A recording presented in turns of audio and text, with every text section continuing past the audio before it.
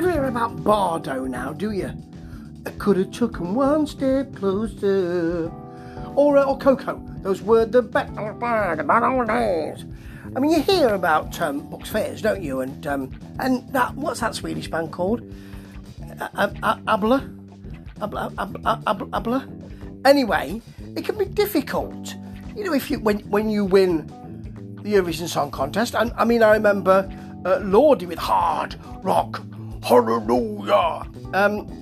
Mr. Lordi saying that people were doorstepping him and taking pictures of him when he didn't have his makeup on. He didn't like it, and I could understand why. Lordi, by the way, last year, released 7 albums, one after the other. Fantastic, and they were all rather good. Now, back to the Eurovision Song Contest. Some people have a life around that, you know. I mean, Ms. Wurst has that, of course, and that's marvellous. It's brilliant. Conchita, you know, it's great, wonderful. But the Brotherhood of Man struggled a bit, didn't they? Though it hurts to go away, etc., etc. Say yeah. And it can be difficult to win it and to carry on being I don't know, escaping from that kind of life. Yes. So that brings us to, I mean, it's a rambling beginning, but this is a rambling review. It brings us to Manskin, or Maneskin, or Maneskin, Moccasin? No, Manskin, I think I'll call them, who won the title of the Eurovision Song Contest Best Band in 2021. They had previously come second in the 11th season of the Italian X Factor. Yes, in 2017. So this is probably a bit of a step up, or was a step up at that time. And they have a new album out, don't they? Yes, they do.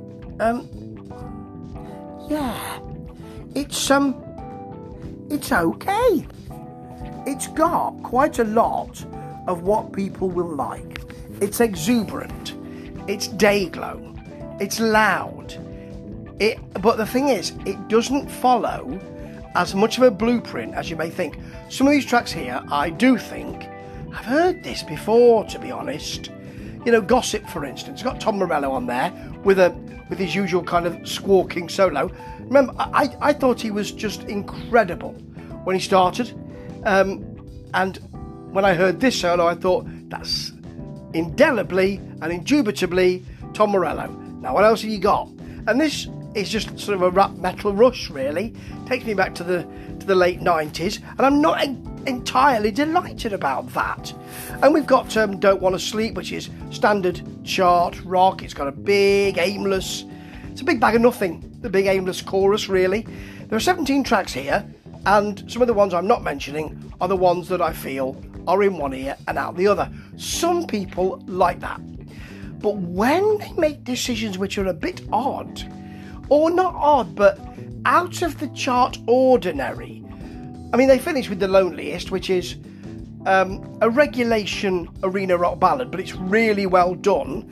But there's Mamamia, I think it's called. Sassy, spiky rock, we like a bit of that. LA Fine, a huge, sinuous riff, really nicely done actually, pushing it on. Tumbling drums in the middle, something different. Baby Said, the bass squidges things in the background. It's pop rock, but it's bright and it's got a nice angular riff to it. In fact, not Angela Riff, no, angular riff. She's a nice girl though, Angela Riff. Nice, yes. Lives in a council house in Bonaldswick. Anyway, Feel is funky and dirty and party, and it's the kind of place that you think, this is where the party's happening, isn't it? I mean, there's one down the street, but this seems a little better. So when they really try to do something different, it doesn't half work. They're loud and raucous, but also sleek and sinuous and day-glow and not too deep. And that's really going to give them an appeal and stand them in very good stead for the charts. I mean, Where you sit is where you stand. It's got some nice moments, but there are lots of bands in the kind of mainly US rock world doing this at the moment. I think Manskin are a little louder and a little sharper than that, and maybe this will really go places. In a way, I hope so, because nobody wants to be like Coco or even Gemini. Surely not. Ta-ta.